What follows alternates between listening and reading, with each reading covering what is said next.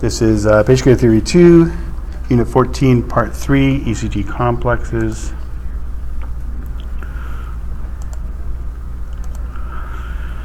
All right.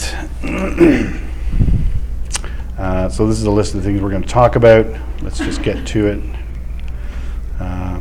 So again, just to recap what I was saying with the last presentation, the ECG, the electrocardiogram, represents the heart's electrical activity. It doesn't represent contraction, it represents purely electrical activity. When we see electrical activity, we assume there's contraction happening, and that's a reasonable assumption most of the time. When we're looking at the complexes, so for starters, on the ECG, when you see flat line, that's also referred to as the isoelectric line, which is also the polarized phase, where the concentration of potassium is on the inside, sodium is concentrated on the outside, so that's an isoelectric line or polarized phase. The P wave represents atrial depolarization, and we assume there's atrial contraction that happens, so it's depolarization of both atria. The QRS complex represents ventricular depolarization. Now, why do you suppose we don't see, we're going to see the T wave, which represents ventricular repolarization. Why do you suppose we don't see atrial repolarization? Yeah, Matt? Yeah, it's hidden in the QRS. And we think about, look at how small atrial depolarization is. It's a little tiny P wave. And look at how large the T wave is compared to the QRS. So ventricular repolarization compared to the QRS.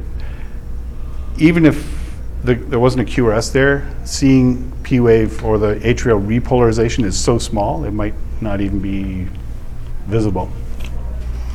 So another way to look at it is from this angle. P wave representing atrial depolarization, QRS representing ventricular repolarization. When it comes to the QRS, there may be a Q, an R, and an S, or there may not be, but we call it a QRS for simplicity's sake, no matter what. So the Q is the first negative deflection, the R is the first positive deflection, and the S is the second negative deflection. But even if there is no Q wave, or let's say there is no S wave, we still call it a QRS for simplicity's sake. So the flat line, what's the term for the flat line between ECG complexes? It's called the IL, isoelectric line, also known as what phase?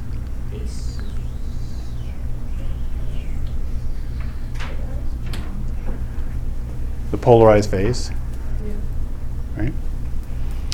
And the P wave represents, I see lips moving, I hear grumbling, but Matt? Atrial depolarization. The QRS represents ventricular depolarization, and the T wave represents repolarization. And how many phases in the repolarization? One or two?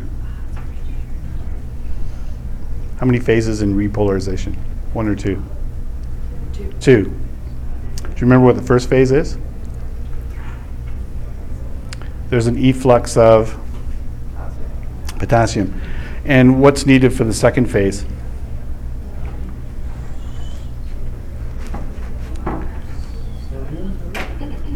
Do you guys have your notes like right in front of you, slides right in front of you?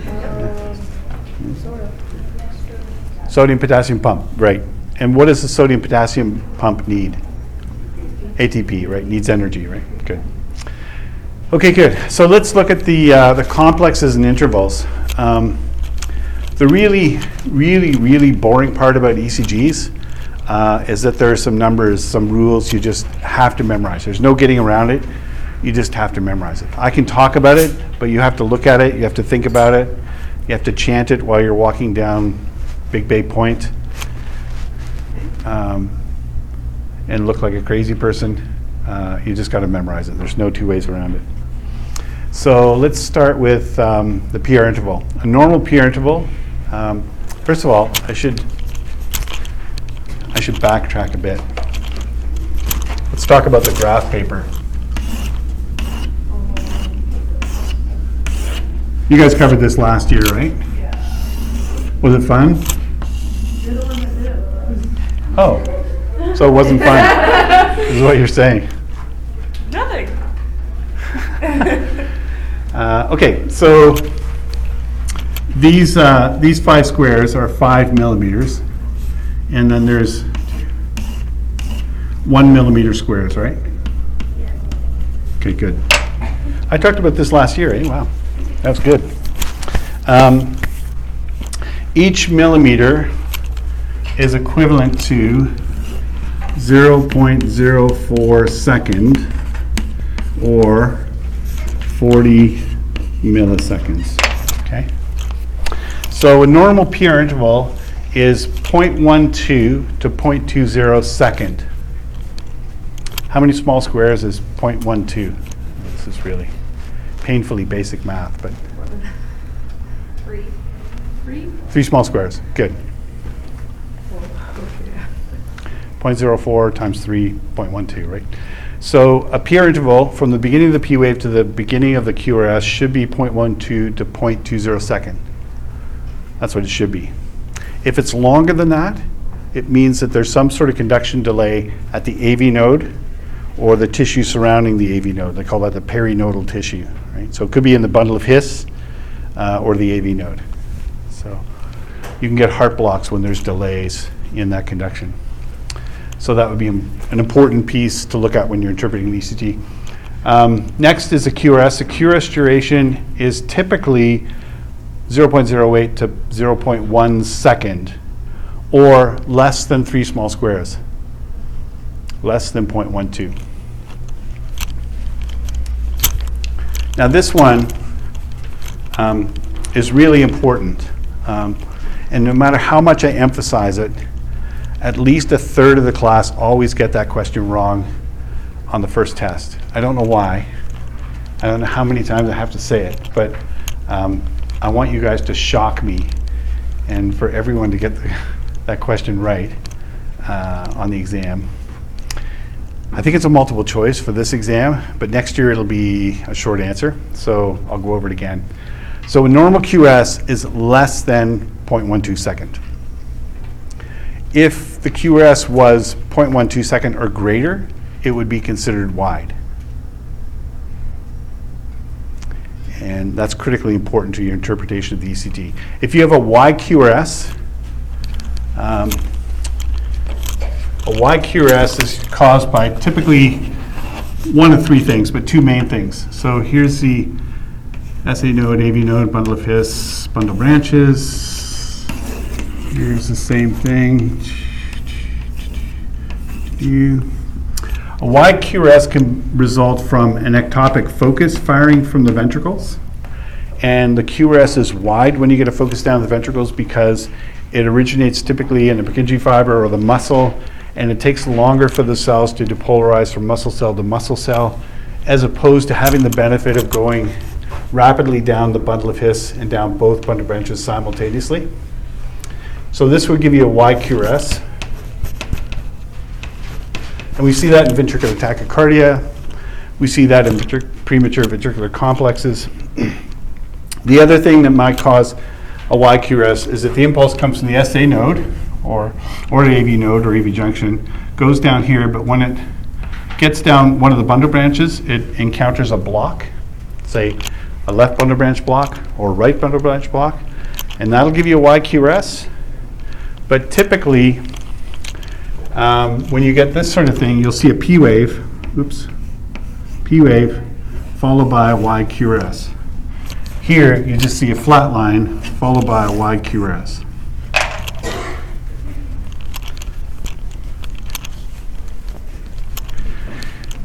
The only way for a QRS to be narrow, so less than 0.12, is if the impulse travels down both bundle branches simultaneously. So it can come from the bundle of His, or it can come from the SA node, or can come from the AV junction.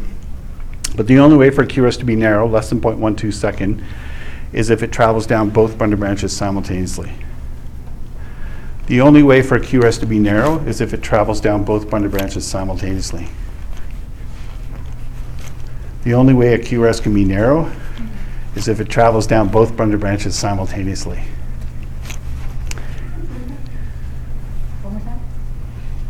The only way a QRS can be narrow as if it travels down branches simultaneously. God damn it. Okay.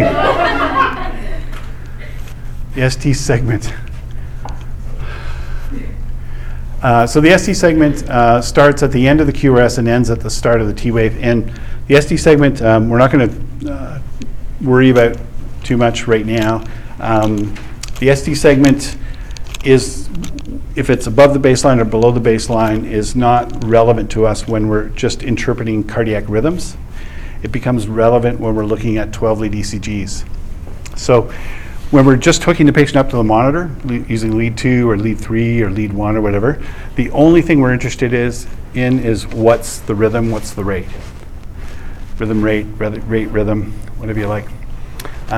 If we're looking at things like cardiac ischemia or myocardial infarction, then we start looking at ST segments. But I just wanted to point out that that's what the ST segment is. The J point is a point at which the QRS ends and the ST segment begins. That's called the J point. And in MIs, the J point's elevated above the baseline. And then there's a QT interval. QT interval is between the beginning of the QRS and the end of the T wave. And there's no particular number for the QT interval, unless we're talking about something called the QTC, which is a calculated QT interval. Now, I can tell you a lot of medics, probably most medics, never look at the QT interval. But that's a serious mistake, a serious oversight. Because if someone has a prolonged QT, they're at high risk of sudden cardiac death. If you do a Google search for long QT syndrome, you'll see hundreds of support groups, parents who've lost their kids to long QT syndrome, because people with long QT are at risk of a ventricular tachycardia, lethal form of ventricular tachycardia called a torsade de pointe, which means twisting of the points. And if you do a 12-lead ECG on a patient who's had no cardiac history and you see a long QT, you may have just saved that patient's life. Even though the patient looked perfectly fine, was perfectly fine during transport, if you identify a long QT that no one else has identified, you probably just saved that person from a cardiac arrest, because they're essentially a ticking time bomb. They're fine until they're dead, right? And lots and lots of people die every year from long QT. And some people are born with long QT. Some drugs affect QT intervals. Some of the antihistamine and anti-inflammatory drugs that we take for allergies, if you take them in too high a dose or for long periods of time, they prolong the QT. And they can be lethal. Now, I wouldn't worry about taking allergy medications in regular doses, but there are probably close to 100 drugs that can prolong QT if they're not taken properly. So how do we measure QT? So there are two basic ways. If you look at a normal QT should be less than half of the R-to-R interval. So if you sort of draw a loop, half a loop between two R waves and draw a dotted line down the middle, the T wave should fall short of that midline. That's a normal QT. This is a very crude way of determining whether QT is prolonged or not. On the other hand, if the QT is greater than half of the R-to-R, like this, that's a long QT. So that patient's a ticking time bomb. That patient's at high risk of sudden cardiac death.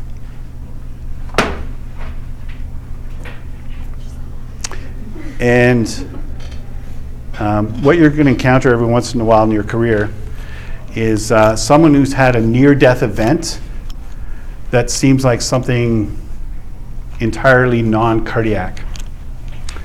I'll give an example. I had a guy who was 23, and he had a seizure. And we got to his house, and he was sitting in the carport, and his mom was with him. And before we could even talk to him, he said, "I'm not going to the hospital." And his mom was saying, can you just go to the hospital, please? And he said, I'm not going to the hospital. So I said, okay, well, can we get some information about what happened and, put you on our monitor and do an assessment, and then we can talk about whether you want to go or not go to the hospital. So the story was he had a seizure that lasted about 2 minutes. His mom saw it. And by the time we got there, he was pretty much fully recovered. Normally after a seizure, people go through a postictal period, post-seizure period, where they're really confused and groggy. I'm not sure how long after the seizure we got called. It might have been 15, 20 minutes. He should technically have been still pretty groggy, but he was pretty alert. So, I asked, have you ever had a seizure before? And he said he had one about 2 years earlier. It's the only 2 seizures he's ever had. And I said, did you go to the hospital at that time? Yes. Did you see a specialist about it? Yes. Can you tell me what the specialist said? So he said he went to a neurologist. They did extensive testing. They couldn't find any evidence that he had epilepsy or anything like that. But epilepsy, most epilepsies are idiopathic, meaning they have no idea what part of the brain is causing the seizure or why they're having seizures. We see seizures a lot of times in people who've had head trauma in the past or strokes, but most epilepsy is idiopathic. Now, a little unusual that his first seizure would happen at about the age of 20 or 21 or so, and his second one at 23. So, he said to me sort of sarcastically, I've been assessed by a neurologist, and he said, I'm perfectly fine, there's nothing wrong with my brain. So we take a set of vital signs on him, and we put him on the monitor. The first thing I noticed is his heart rate's 150, and he's at rest, right? So 20 minutes post-seizure, is at rest, heart rate's 150. That's really high. That's unusual. So I said to him, your heart rate's 150. And he said, yeah, you guys are scaring me. So I said, okay, well, even if that's the case, it's very unusual for your heart rate to be that high. 110, 120 would be understandable if you were a little nervous around us, but 150 is a little unusual. That concerns me. So, all the while I'm trying to talk him into going to the hospital to get checked out for, just to have some peace of mind. And I look at his ECG. I ran a strip, and the QT looked a little long to me. I wasn't sure. So I asked him if he had any objection. We did a 12-lead ECG. I did a 12-lead ECG on him. And what happens with the QT interval is, the reason there's no specific number for it is because it changes with heart rate. It gets a little shorter with fast heart rates and a little wider with slower heart rates, only by milliseconds. And so there's a mathematical formula to do what they call a QTC interval, or QT calculated. So the C stands for calculated. So there's a formula that involves the square root, and anytime I see square root, my math brain just automatically goes into sleep mode. So the good news is that when you do a 12-lead ECG, the ECG machine will do the analysis and will tell you specifically what the QTC is. And the QTC should be less than 500 milliseconds. Okay? Olympic athletes get disqualified when their QTC is greater than 480. They get disqualified. Can you imagine training your entire life and then getting disqualified if your QTC is greater than 480? And that's because they're at high risk of sudden death. And typically they die suddenly in the middle of exertion. So it should be less than 500 milliseconds. His was 565. So when you have a near-death event, like torsade de pointe is a polymorphic ventricular tachycardia. When you go into a polymorphic ventricular tachycardia, typically you lose consciousness, you're pulseless, you go cyanosed, which his mom said he was very blue in the face, and then your heart sometimes, with a torsade de pointe, just spontaneously starts to beat again. Your SA node just kicks in, boom. So some people who have torsade, who have QT, have syncopal episodes. They have fainting episodes, and then they appear to be fine. And no one knows why they're having fainting episodes unless they do a 12-lead ECG and find out they're QT is prolonged or QTC is prolonged. So when you die, which is essentially what happens with a torsade de pointe, typically, it may be a brief death. When your brain is deprived of oxygen, it's not uncommon to have seizure-like activities. If you're in the back of the ambulance and someone goes into cardiac arrest, whatever the terminal rhythm is, ventricular fibrillation, ventricular tachycardia, torsade de pointe, typically they're lying in a stretcher and the eyes will roll to the back of the head and then they start shaking like a seizure, and then a few seconds later they stop moving because they've been dead long enough that the seizure stops. In his case, he probably had a hypoxic seizure, and then his SA node just kicked in spontaneously, which is not uncommon for torsade de pointe. So he didn't really have a true neurological seizure. He probably had a near-death event. So we had the supervisor there with us. We spent an hour and a half trying to convince him to go to the hospital. We couldn't do it. I called my base hospital physician, had a doctor on the phone with him, still couldn't convince him to go to the hospital. His mom was in tears trying to get him to the hospital, couldn't get him to the hospital. So the 12-lead ECG, I ran an extra copy of it. I wrote some notes on it. I gave it to Mom. I said, today or tomorrow, I would take this to your family doc if you can, and just show it to him. Tell him what happened. Here's the number for our service if your family doc wants to get a hold of me. But he needs to get assessed by his family physician, if not a cardiologist. So, never heard back from him. Have no idea if the guy's still alive. Never heard if he came to the hospital. Actually, the end of that shift, I spoke to the nurses. They said no one had come in by that description. So, I don't know if this guy is dead or alive. But he's a ticking time bomb because he had a long QT. Ticking time bomb. And sometimes they can correct the QT by taking him off whatever medication he's on, or if he's doing illicit drugs and that's causing a long QT, discontinue that. Or if he's got an electrolyte imbalance, they correct the electrolyte imbalance and that stops the long QT. But if he's born with it, if it's congenital, the only thing that might keep him alive is an implantable cardioverter defibrillator. It's like a pacemaker. But in addition to pacing, if the patient's heart rate gets too slow, if they go into a lethal arrhythmia, like a VF, a VT, or torsade de pointe, it shocks them from internally. Right? So. Yeah. Night watch? Yeah. You had a guy that had that, and then he didn't want to go to the hospital. Wasn't he conscious? Yeah, he would. It was going off. Yeah, it was firing. Yeah. So he was probably having a lethal arrhythmia. Yeah. And it was firing.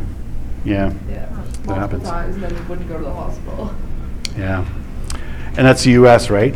Because they can't afford the co-payments or the payments. Yeah. Here would be a no-brainer. We just take them to the hospital. What was your guys' reason for not going? He wouldn't give us a reason. And that's a great question because oftentimes you can get to, is there something about the hospital that they don't like? Like, is it this particular hospital? Yeah. Maybe, I've had patients who said, I'm not going to go there because my dad died there, or I'm not going to go there because I've been there before and their staff are, in their opinion, incompetent, or I don't like hospitals, or I don't like needles. There's all kinds of reasons. And oftentimes, if you can drill down to the reason, sometimes you can reason with them to persuade them to go to the hospital. But we just could find no reason. I even asked his mom, is there some reason why is he so adamant he doesn't want to go to the hospital? He just didn't. I think his attitude was, I don't care if I live or die, and so just leave me alone. Although he didn't express any suicide ideation, I think his point of view was, screw you, I'll do whatever the hell I want to do, kind of thing. So, anyway, don't know what happened to him. Let's finish this off and then we'll wrap it up. So I think last year, or maybe in your cardiac AMP class, you might have talked about the action potential. This is basically the electrical representation of what happens at a cell level as opposed to the ECG, which represents what happens throughout the entire heart. So in a resting cell, this is what an action potential looks like. And typically, a resting muscle cell sits at about -85 millivolts, And then when a wave of depolarization hits it, it rapidly undergoes depolarization, so that's phase 0. And then it takes a little dip in phase 1, which is early repolarization. And then phase 2 is a plateau phase, and I'll talk about these in a second. And then phase 3 is repolarization. It happens in 2 stages. Initially an efflux of potassium, and then the sodium-potassium pump kicks in to pump potassium back into the cell, sodium back out of the cell. And then we're back to the polarized phase, the resting phase of phase 4. So when you compare this to what's happening in the ECG now, this is a really long QT, and that's not a normal QT. I've just drawn it that way to reflect what's happening here. So what's happening in phase 0, right, is there's the fast sodium channel opens up. So there's a rapid influx of sodium. And there's also an influx of calcium. Sorry, it's difficult to draw in this. And then phase 1, there may be a slight efflux of potassium. But what's happening in phase 2 is there's a continuous influx of calcium, and also, of course, calcium is being released from the sarcoplasmic reticulum. And this is what I was talking about. When the heart, you see the QRS, the heart depolarizes and contracts and holds it for like a millisecond, and then releases. Twist, squeeze out all the blood, and then releases and repolarizes. Squeeze and hold, right? So that's what's happening in phase 2. And then phase 3, we talked about, happens in 2 phases. So phase 4 is the polarized phase. Phase 0 is depolarization. Phase 1 is early repolarization. Phase 2 is plateau, and phase 3 is repolarization.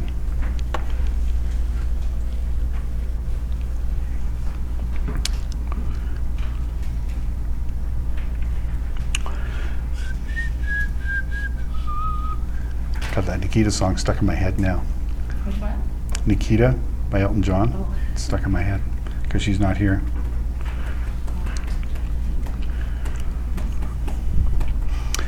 This is the action potential of a pacemaker cell. It's different, right? So a pacemaker cell, the stage between repolarization and depolarization is continuous. So there's, instead of being a flat line like a muscle cell, pacemaker cells dip down and dip upwards. So sometimes in textbooks you'll hear phase 4 described as phase 4 depolarization. Phase 4 is normally a polarized state, right, in a muscle cell. But sometimes you'll hear phase 4 described as phase 4 depolarization. Phase 4 is really actually, in a pacemaker cell, phase 4 is kind of repolarization, depolarization. So there's a continuous movement of electrolytes across the cell membrane. And once the cell reaches a threshold, and that threshold in pacemaker cells is typically negative 60 millivolts, it rapidly undergoes depolarization. So some drugs that we give cause the cell to reach threshold quicker or slower. As an example, we talked about salbutamol for asthmatics, right? Salbutamol is what receptor does it stimulate primarily to give you bronchodilation? Beta 2 receptors, good. And what receptor does it stimulate to give you an increased heart rate? Beta 1 receptors, right? So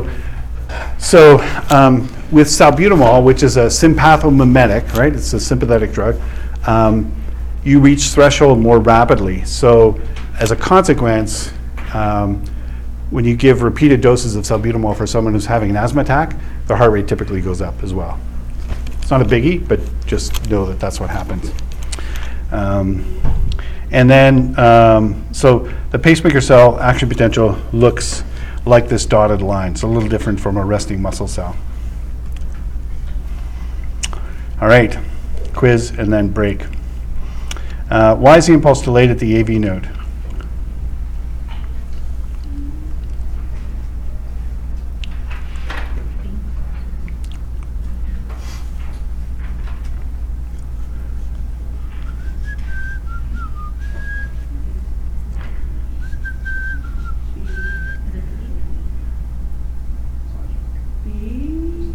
How many say B?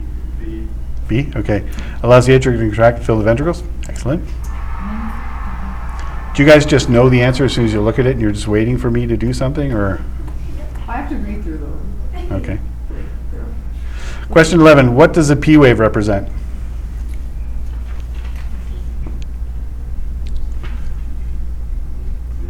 D? How many say D? D, good. Question 12, what does a QRS represent? Ventricular depolarization A, yep, good. Okay, I think we will take a break here. I thought there was